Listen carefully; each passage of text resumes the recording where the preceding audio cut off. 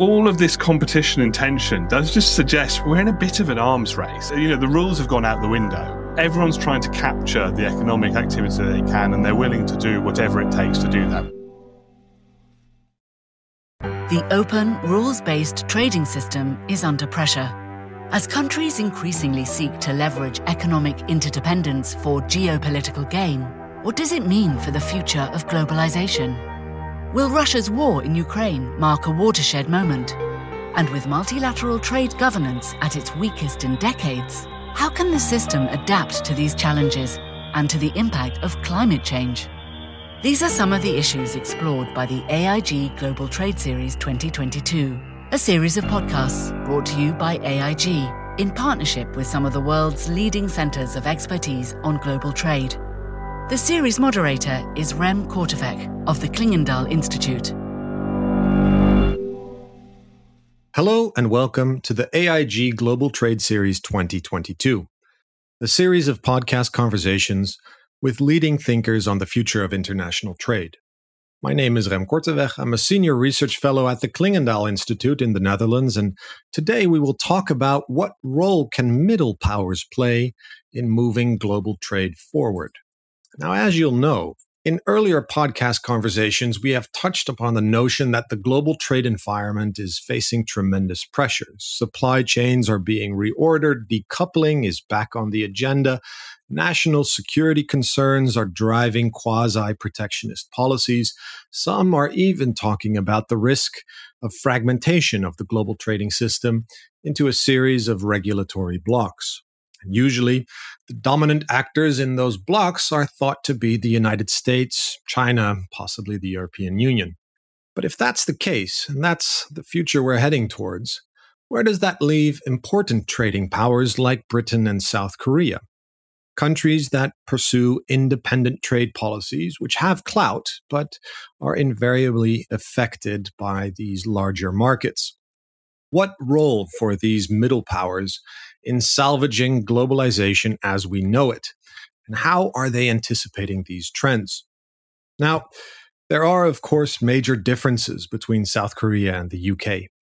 But also a number of things are quite similar, and that's why this conversation, I believe, is quite interesting. South Korea and Britain are somewhat comparable in size. Both roughly account for 2% of global GDP. Trade is an important element for both their economies. Percentage of GDP is 80% for Korea. It's a little bit lower for the UK. Both countries are in the G20. Korea has 51 million citizens, the UK 67. Both, importantly, are located just next to their main markets, China for South Korea, the European Union for Britain. Also, both have a very dynamic trade policy. South Korea recently joined RCEP, the Regional Comprehensive Economic Partnership that also includes Japan and China, and is keen to join the CPTPP, the Comprehensive and Progressive Agreement for Trans-Pacific Partnership. The UK, of course, is still charting its post-Brexit trade course, but has, amongst other things, also applied to join CPTPP. Now, to take a closer look at these dynamics, I'm joined by two terrific thinkers in the field. First of all, I'm very pleased to welcome Tae-ho Park from Seoul.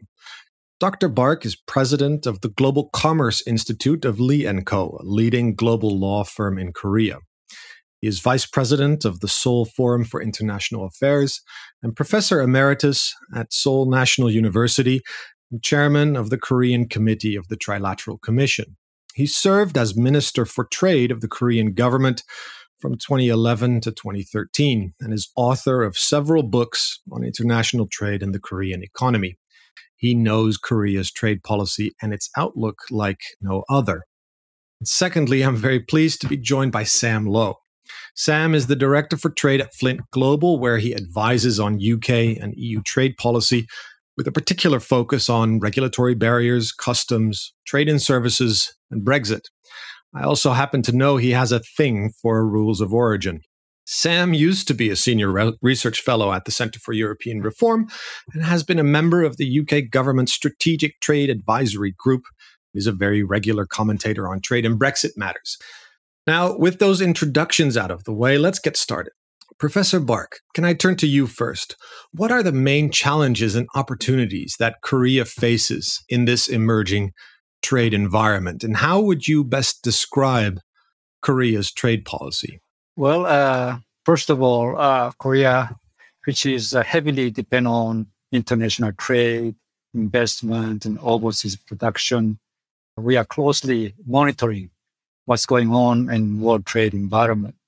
My Korea's biggest concern is this: U.S. efforts these days to have some supply chain resilience and some kind of decoupling possibilities between China and the United States. We are wondering whether U.S. and also along with the EU try to reinvigorate the global trade governance, or they are simply pursuing some so-called anti-China measures, because we don't see any kind of consistency in the policy direction of the United States regarding to the rules of law and the principle of open trade, non-discrimination. Because U.S. is doing the similar thing that China used to do. In other words, pouring subsidies into some advanced technology sectors. China did that, which created a lot of distortion in overcapacity problems and also high-tech industries. And U.S. is doing the same thing on semiconductors. They are giving huge subsidies. And also they are thinking about implementing so-called discriminatory policies toward electric vehicle using battery kind of industries, where if you use batteries made in China or use some materials coming from China in making batteries, you will not get any incentives by the U.S. government. In any case, these are the things, we are confused whether U.S. is doing something for the global governance, global trade governance in the future, or simply they are doing anti-China policy measures and ask allies like Korea to join their approach. This is our concern. So sometimes general public understand the situation is you have to choose China or over United States or vice versa. So we are a little bit confused and concerned. And how does that translate into Korea's approach to global trade policy? Is it reactive in that sense to what the U.S. is doing, or is there a more proactive element to it? Well, actually, at the moment, U.S. policy direction in macro sense, in other words, in the Pacific Economic Framework and supply chain resilience kind of policies are not clearly spelled out yet. So we are monitoring. We are all kind of proactive in accepting their views. But at the same time, we cannot cut our relationship with China because our trade with China is big. Our export, quarter of our total export is going to China. We are heavily dependent on key materials, parts, and a lot of important things coming from China. So we cannot simply, sever our relationship between Korea and China in terms of trade.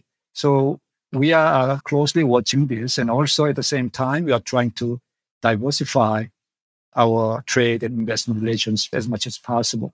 So our companies are looking at Europe for producing batteries for electric vehicles and semiconductors in the United States. And also lots of Korean firms who used to be operating in China are moving to Southeast Asian countries like Vietnam. Of course, not only because of U.S.-China trade disputes, but also China's economic environment is getting worse. In other words, their income, their GDP is rising rapidly compared to those in Vietnam or Indonesia. So naturally, they are moving to that direction. So in other words, Korean companies are diversifying their trade and overseas production and also investment. We are making a lot of investment in Europe and also United States. So that's what the current situation Korea is facing. Let's pick up on some of those issues after I bring in Sam. Sam, how should we understand Britain's post-Brexit trade policy? And I know this is a big question, but how do you see its relation to, say, the big three trading powerhouses develop from a British vantage point? I think it's fair to say that the UK's trade policy post-Brexit is in a continual state of flux. And in a sense, we're engaging in a kind of experiment. We're asking ourselves, is it possible to break free from the tyranny of geography? And I think there are some lessons here we've been discussing South Korea and its relationship with China, and that's largely driven by proximity, size, existing relationships. And the UK, of course, has taken a decision to disintegrate itself from the European market to a degree. Can we call it decoupling? Decoupling to a degree, to erect new barriers to trade with the European Union in the form of new regulatory barriers, new customs barriers, new rules of origin obligations, as you've mentioned, something I'm always slightly fascinated by. But in the hope that the control it takes back, the sovereignty, or however you want to frame it, can be used to facilitate and open up new relationships with other third countries. And in a sense, the UK can benefit from diversification, from moving its focus away from its near partner, the EU, and looking elsewhere. And the hope is that over time, that will lead to aggregate benefit, that will actually justify the decisions taken in relation to the European Union, which weren't entirely driven by the economics at all, but played a part in it. And of course, this means that the UK is now in a bit of a tricky position vis-a-vis the three power blocks, because the European Union, we've already taken the decision to have a fairly antagonistic relationship with, at least in the short to medium term. Although I should say that the economic relationship has held up to a degree, perhaps more than people thought it would. And then the US is a bit of a problem. And I think Dr. Bach has mentioned this, in that it's not always clear what the US's intention is when it comes to the global trade environment. And my view is that the US is one of the few countries on earth that could probably go full autarky, by which I mean go entirely self-sufficient and still survive and still get by, as in it has natural resources, it has energy, it has food. Trade just isn't that important to its economy. So if you mentioned earlier in terms of trade as a percentage of GDP, the US is right at the bottom of that chart. I think if you look at World Bank figures from 2020, the only countries less reliant on international trade in terms of imports and exports as a percentage of GDP was Cuba and Sudan. So where's the incentive for the US to actually underwrite the entire world trading system, which is what countries like the UK, and I'm not going to speak for South Korea, but other countries do as well to a degree, in that we want them to say, these are the rules, we will enforce them, and the benefits of abiding by the rules is you get access to the US market, which is still the biggest, richest market on earth. But what if it doesn't want to play by those rules? And I think that lingering concern, especially when you look forward to the next election cycle and maybe the return of a certain President Trump, lingers in the back of the US head. And then China's a problem as well for the UK, because actually from a security perspective, we do fall under the US umbrella. And whilst we might want to deepen ties with China, US concerns make that difficult, but also recent Chinese action on Hong Kong, for example, on COVID, has turned much of the British public and politicians against China. So it's going to be difficult to deepen those relationships there. I would say we're in a bit of a quandary. We've made some positive steps since leaving the European Union. We have done trade agreement with New Zealand, with Australia. We have committed ourselves, other than the relationship with the European Union, to liberalisation. We talk a really good game. We want to join CPTPP. We're saying the right things, but in terms of delivery, I think we're looking around and starting to find out that actually, there's a big wide world out there, and it's sometimes difficult to go alone. That's very interesting. I'd be keen also to get Teiho's reflections on British trade policy and vice versa, because indeed, I mean, the UK is embarking on this big experiment, which I think raises lessons for all of us. But I want to continue on one point you mentioned, which is the CPTPP, because it seems that the CPTPP is like the new thing in town that at least South Korea and both the United Kingdom want to join. Is it because CPTPP is potentially this bridge that can facilitate trade between these centrifugal forces and these blocks that we've described?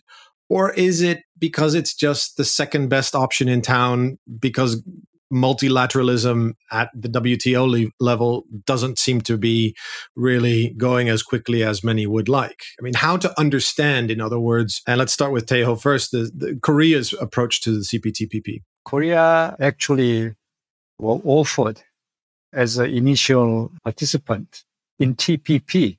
But we missed the opportunity in 2013 because of the government transition and many other reasons.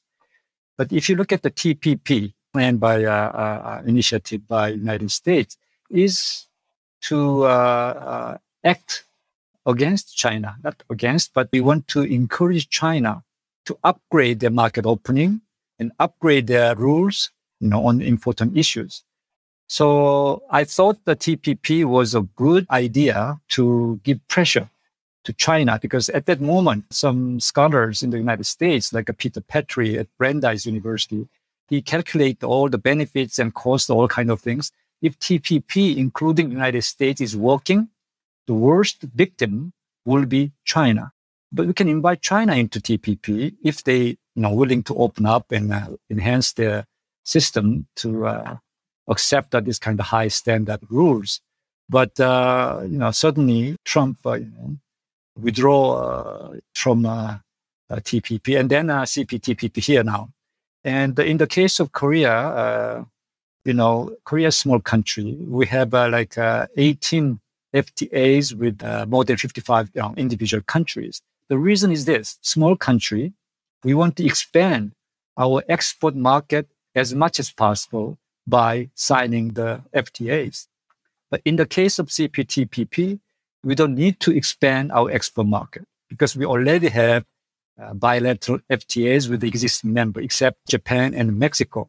So this time, Korea's intention is to increase the flexibility of our business companies in terms of their investment, their supplying, their parts and, making things, wherever within the CPP nations, they use the free trade kind of system. That's why Korea is willing to join the CPTPP. We did not actually submit our formal application yet. The new government will do that soon, but this is what is all about CPTPP. But interestingly, there are some opposition in Korea, in the civil groups or opposition party. By joining the CPTPP, it means that we have an FTA with Japan, and Korea-Japan relationship still, very sour, and we have to do something. So Korean government is facing some difficulties, even submitting the application to join the CPTPP so far. And just on this, do you think that it would be an insurmountable obstacle, or could actually the opportunity that CPTPP is a group of countries, it's not just an FTA with Japan, it's of course more than that, could that actually assuage some of those fears? In fact, a lot of existing members of CPTPP welcome Korea's joining to CPTPP because Korea is not a small country in terms of trade. So it can actually enhance the size of the CPTPP and it's a lot better by accepting Korea. So I think sooner or later, considering the political situation in Korea, we are facing lots of domestic, political issues with the new government that comes in. And if things are a little bit clearer, then I think the last step we have before we submit is our application. We have to report to the National Assembly. But National Assembly is dominated by the opposition party by a huge margin. So if they reject, the report, they don't have any rejection or accept of the report. They just simply hear the report of the public hearing on CPTPP. Then government can take a next step, which means that we are formally submitting our application to the CPTPP and then start our negotiation with the individual countries. This is remaining steps. Sooner or later, we'll move in that direction. We're going to take a quick break, and when we return, we're going to continue our conversation on the role that middle powers can play in moving global trade forward. As the global economy emerges from the pandemic and intensifying regulatory competition is further straining the open trading system, conversations about international trade and its contribution to global prosperity have never been more important. If you'd like to listen to more podcasts on global trade, search AIG Global Trade Series 2022. This series is brought to you by AIG and its partners, the Aspen Institute, Germany, Chatham House, the Klingendahl Institute, the Institute of International Economic Law at Georgetown University Law Centre, the International Chamber of Commerce, UK and France, the Italian Institute for International Political Studies, the Jacques Delors Institute, France, the Research Institute of Economy, Trade and Industry, and the St. Gallen Endowment for Prosperity Through Trade. We're back from our break, and we're going to continue our conversation on the role that middle powers can play in moving global trade forward with Dr. Tae-Ho Bark and Sam Low. Right, and half a world away, the UK is, as you mentioned, Sam, embarking on this experiment to see how it can escape the, I think you call it the tyranny of geography. And see, its application to CPTPP is oftentimes quoted in that light. This is also, at least from my personal perspective, where I really think that there's a lot of interest to see how the UK would fare and what kind of benefits it would accrue if it joined the CPTPP. What's your take on that? Well, I think it's important to understand that similar to South Korea again, so you've definitely done a good thing in bringing us both together, because I'm listening to Dr. Bark and hearing lots of familiar sort of discussions. For the UK, CPTPP isn't an economic project, in that we already have bilateral agreements, or we're about to bring into force bilateral agreements with all of the membership except Malaysia and Brunei. So we already have the bilateral with Japan. And also, if you're talking about the economic benefits of CPTPP as it exists, that's largely driven by Japan's membership, just in terms of economic size. Prior to when it was TPP, of course, that was the US. It was the US that was the real prize. But now it's Japan. And we already have a deep bilateral trade agreement with Japan that we sort of rolled over and tweaked slightly after we left the European Union.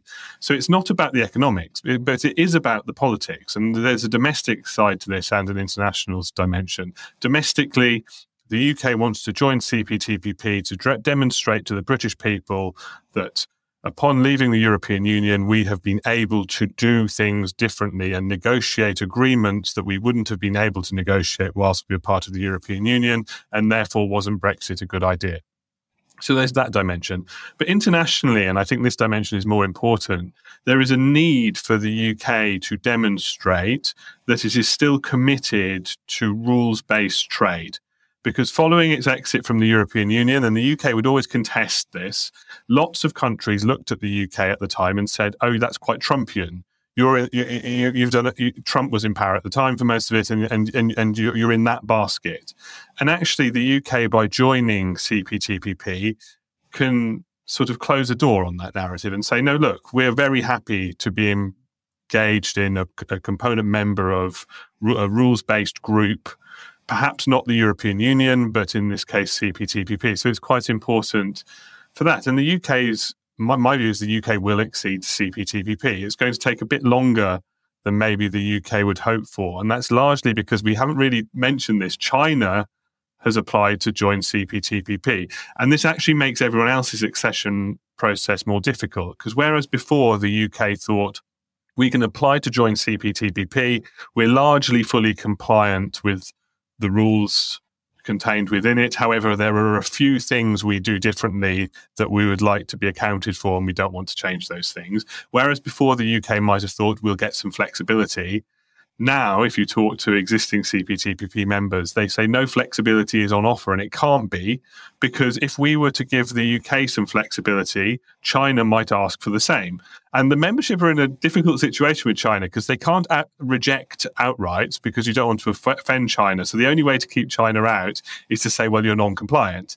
If they're showing flexibility to everyone else trying to join, then China will rightfully say, well, why can't you show it to us as well? So I think that will slow down the UK's application, but it will happen. And then, yes, what are the economic benefits? It's been mentioned by Dr. Bark already. It's around the accumulation, it's the rules of origin provisions and the like. Although, ironically, were China to join, the economic benefits would be much bigger. Yep. So there's an interesting dimension there. There's also the dimension of what if the US decided to rejoin in future?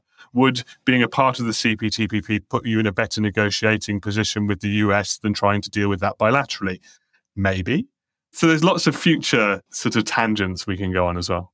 Yeah, and just as a footnote, not just China has applied, but Taiwan as well, which just complicates the geopolitics of the CPTPP tremendously. And of course, there's always this discussion in US trade circles. Well, if only Trump hadn't withdrawn, if only it had been part of the TPP, things might have been different. And so that idea hasn't entirely died either. So the CPTPP as such is really interesting. What I take from both of your answers is that it's not necessarily the economics that are driving this. It's the diversification, but it's also very much the politics, which have a very important domestic element. I think that's really quite interesting and valuable for both of you to point out.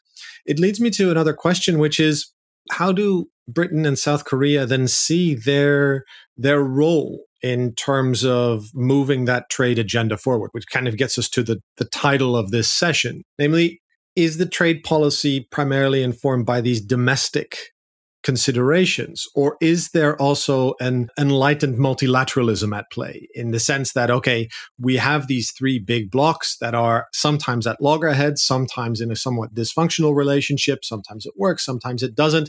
Maybe it's up to countries that have a real stake in globalization, like the UK, like South Korea, to move the conversation forward. Or am I viewing this too benevolently? I think there is a role for the UK in this, and you can look at other countries who have done this quite successfully. If you think about New Zealand in terms of size of GDP, relevance to the international economy, I work with New Zealanders, I love New Zealanders, but it's irrelevant as a country in terms of global economy. But in the trade discussions, it's not irrelevant at all. It takes quite prominent positions in lots of discussions. You could even point to the CPTPP itself being the result of a New Zealand idea, with some others coming together, starting small and building outwards. So New Zealand has been incredibly effective. And then you sort of ask, well, why has it decided to take this role? And it's because it's absolutely essential to its economy. New Zealand cannot sustain the standard of living it's been accustomed to without free trade.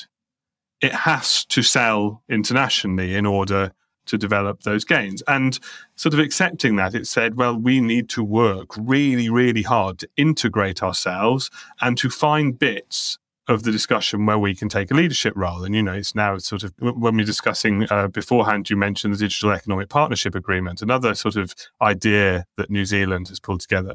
And I think the UK would really like to do this. And of course, it sees itself as a bit more important than New Zealand even. So it would like to have an even bigger role in the discussion. And I think there are areas where that is possible. I think on financial services, the UK in the regulatory space is already very important in the international discussions. And there is a trade dimension to that as well. We're currently negotiating a mutual recognition agreement with Switzerland that, if the ambition were realised to the extent it could be, would probably be the deepest, most integrated type of agreement you would see. It would build on sort of equivalent type provisions you see in the EU and elsewhere, but integrate it into a formal system, potentially.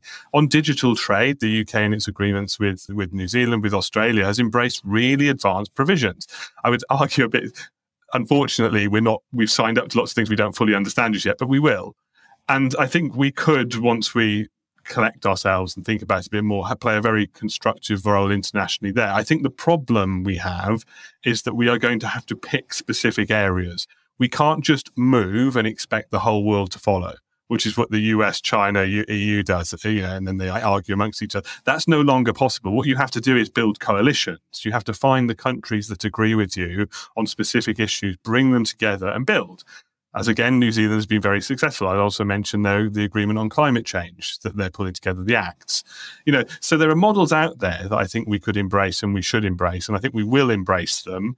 We're still just working our way towards that, I would say. And that's understandable. I mean, we made a very big decision recently that's having lots of impact. We've had COVID in the meantime. We've now got the war in Ukraine. There's lots of distractions, but I do think we'll get there. That's really interesting. Professor Bork, how does this resonate in a South Korean context? If you look at the Korean economic development history, we developed successfully because of trade, because we are totally poor country without any natural resources. We manufacture things and sell to the world. So multilateral, very strong, free multilateral trading system is the best system we are looking for.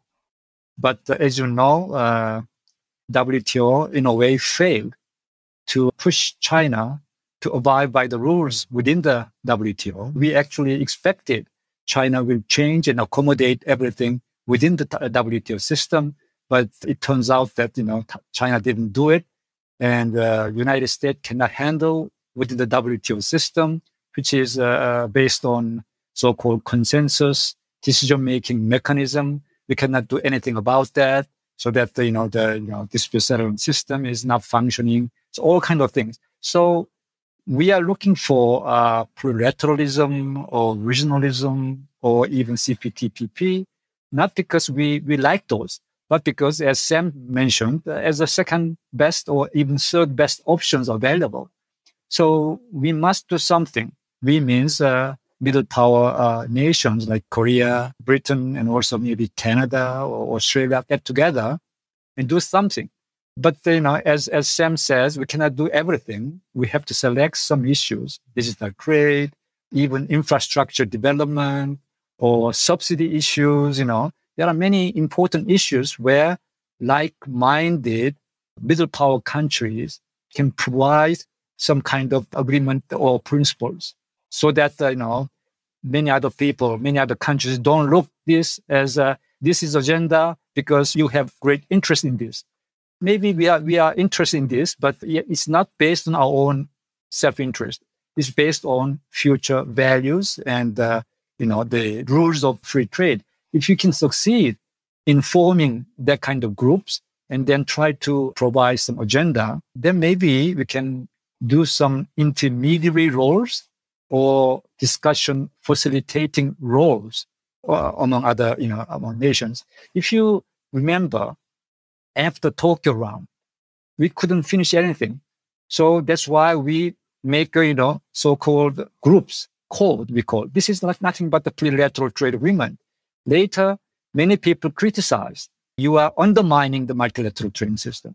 But what's the multilateral trading system right now? It's not functioning because of that rigid decision-making mechanism. So I think at least like-minded middle power countries can do something as a honest broker between big nations and developing countries. And we can persuade them both for the future rules-based trade governance. This is our role to play. And UK and Korea should get together and then form some kind of coalition. At the WTO, we have an informal group called Friends of System. They don't reveal them now, exact membership, but these are the things. These countries are trying to do that kind of thing, but realistically, it's not easy to, accomplish something at the moment. I mean, that's really fascinating. But one of the particular sectors I was thinking about is something that you mentioned at the beginning, Taeho, which is semiconductors. Because now between the EU and the US, you have the Trade and Technology Council. There are CHIPS Acts on both sides. There is an intense, but not yet, I would say, entirely productive conversation about real coordination on European and US semiconductor cooperation. But of course, South Korea plays a critical role in global semiconductor value chains. Is this an area where you could imagine South Korea to also play a proactive role towards, say, the big dogs, the EU and the US, in terms of getting that supply chain to be more resilient or to deal with some of the concerns in US and European policy circles that I'm sure are also there in the South Korean context? I don't know whether you've heard about the Chip 4 Alliance. We call Fab 4 Alliance. US Fab is 4 Alliance. forming the kind of group. And in Korea, this is one of the hot issue right now. And China already indirectly show its negative, impression that Korea should not join this kind of alliance, which is discriminating against China. And just for our listeners and for myself, what does the Fab 4 Alliance do? It's kind of a supply chain group. They are forming supply chain group for semiconductors. Actually, U.S. intention is they ask these alliance countries not to export certain technology items which are related to a semiconductor to China. And even Korean companies, Korea want to do some proactive role in this kind of discussion. What I'm saying is here, U.S. is putting a lot of money in semiconductor industry. So if Korean companies invest in the United States, building semiconductor producing companies in the United States like SK and Samsung are actually, if their companies accept the U.S. government incentives, then the U.S. government has a rule called the guardrail rule, saying that those companies who received incentives from the United States cannot make any investment in semiconductor related, area but both Samsung and SK has semiconductor companies in China. It's already 10 years old. They have to, modernize their equipment by purchasing something from Netherlands. But this is regarded as an extra investment into China. So that's what we are saying. We should be more proactive in persuading the United States. We can, you can understand their plan, but you cannot limit our activities too much so that our normal business in China should be continued. And I don't know what will happen in the end, but these are the things we can actually discuss with the United States by accepting their intention. But we have to also say our situation is also difficult in China. It's a very clear example also about the pressures that a large but still smaller trading power like Korea faces from, say, one of the big blocs. Sam, in the British context, and I know you've been writing about this previously, the UK, as part of its effort to give a boost to innovation, but also to reduce some strategic dependencies, has this EV strategy or batteries and a battery strategy. At the same time, the EU has that as well. The US has its own EV strategy. How do you see similar pressures, given that you have the big blocs pursuing their own industrial policies and then the UK trying to do that as well? And how does it avoid being left out? I mean, so the UK is in quite a challenging position here because it's investing quite heavily in developing sort of EV capacity and also the battery supply chain that sort of underpins it. But the problem it has is that the European Union is investing more.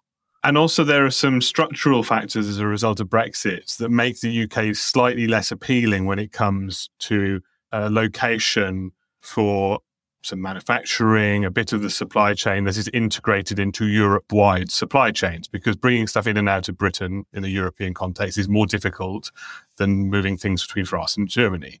So there are some structural disadvantages there. However, one of the interesting things, and I'm going to talk about rules of origin briefly, if that's okay, is that if you look at the UK-EU Trade and Cooperation Agreement, and you look at the provisions that relate specifically to electric vehicles and whether electric vehicles can qualify for tariff-free trade or not, there are some quite intriguing text there. So by 2027, for an electric vehicle to qualify for tariff-free trade between the UK and the European Union, the battery has to have been created either in the UK or the EU.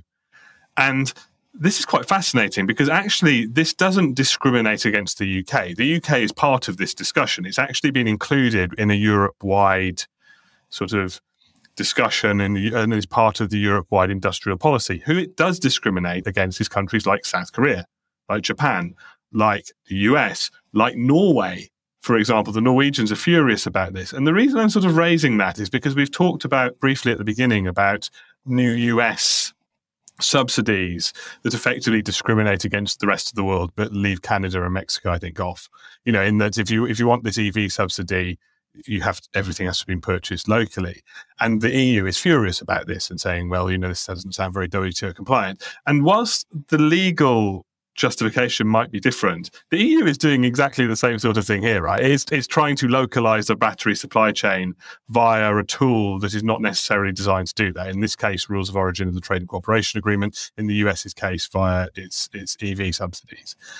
And all of this competition and tension does just suggest we're in a bit of an arms race. The rules have gone out the window. Everyone's trying to capture the economic activity they can, and they're willing to do whatever it takes to do that, whether it's spending lots of money, whether it's discriminating against their friends and partners, whether it's sort of repurposing trade provisions to do something they were never really designed to do. The EU's up to it. The US is up to it. The UK, sort of looking around, is probably going to lose out slightly. Thankfully, it's still sort of integrated in the European discussion on this, so it's not completely missing out as Norway is, which is another country that could be part of this discussion.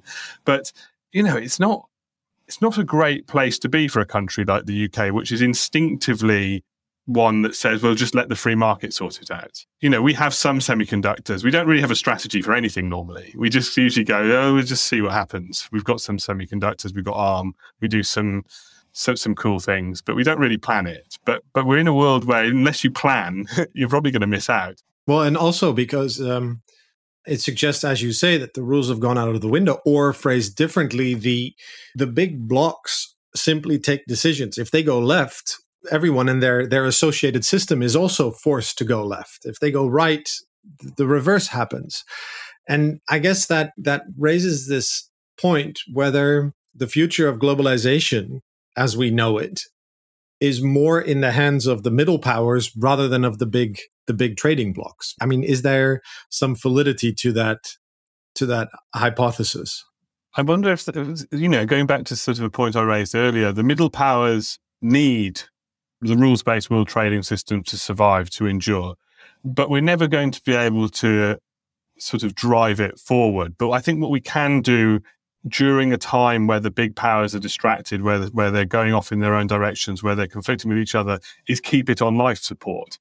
We can ensure that the world trading system, the rules-based system, endures by sort of working together to keep, the discussions going, keep moving some agendas forward, spotting opportunities to progress the discussion, to involve the US, the EU, China in specific areas, and hope that at some point the various administrations in sort of the three big power blocks return to the table and say, actually, we value this and let's do something more concrete and more substantial.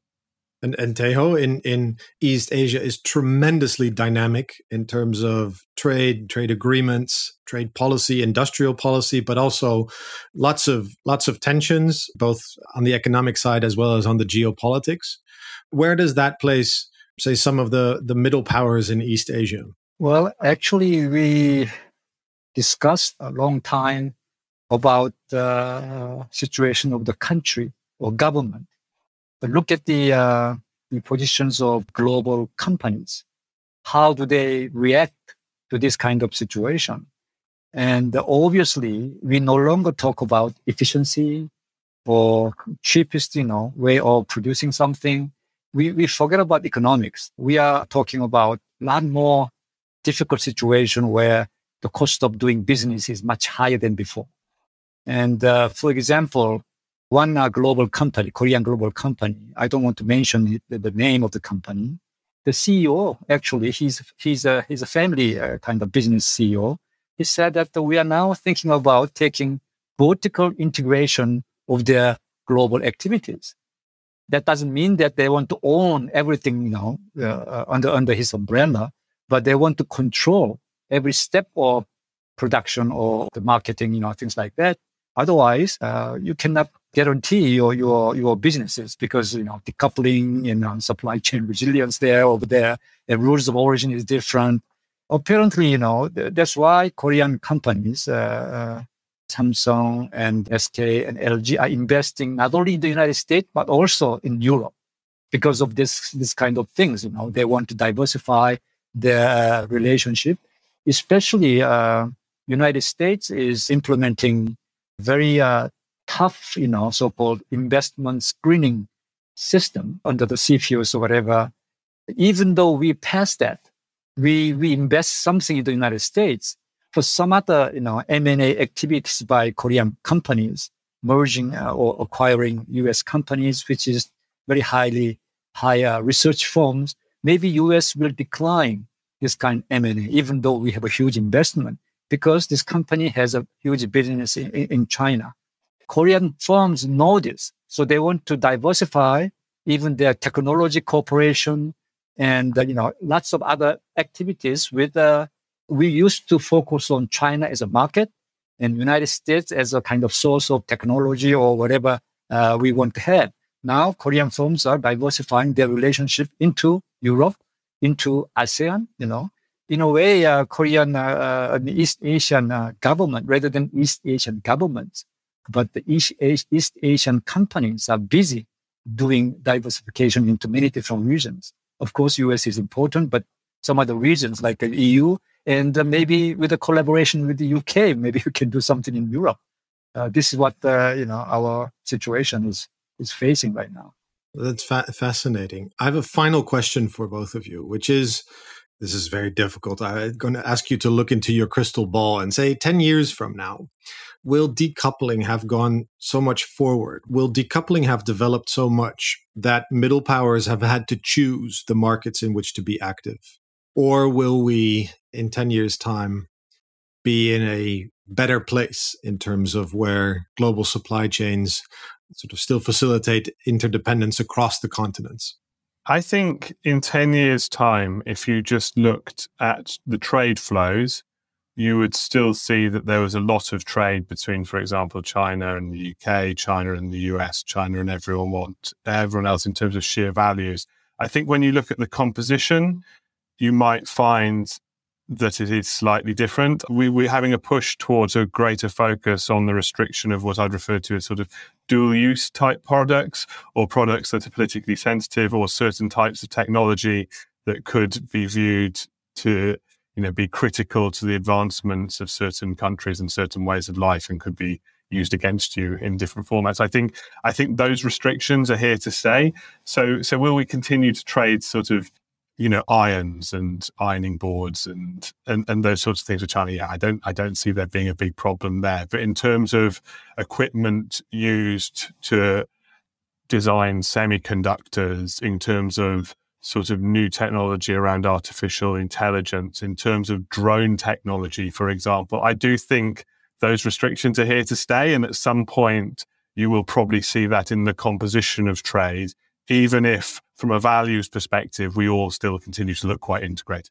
And that would mean from a British context, more a focus on the US and the European markets. Yeah, I think in terms of the UK's relationship with the European Union will just go in peaks and troughs. It'll get better, it will get worse. We'll still remain quite deeply integrated. I don't think we're going to succeed in our objective of breaking free from the tyranny of geography. I still think we'll be a European country. I do think the relationship with the US will have to deepen to an extent, and that will be in 10 years' time. If we have a long enough time horizon, that will happen. We'll have to see how that operates in the shorter term. I do think that we will have deeper relationships with countries elsewhere in the world. We're already seeing that. If we join CPTPP, just structurally, that means we're talking to those countries more and more opportunities will arise. We still actually have to renegotiate our bilateral agreement with South Korea. We rolled it over temporarily, but there are provisions in there that means that it stops being useful for UK exporters within a certain amount of time unless we renegotiate. So there's opportunities to deepen that tie. But yes, we'll be fine. I'm pretty confident the UK will be okay, but obviously certain decisions will result in us being wealthier than others.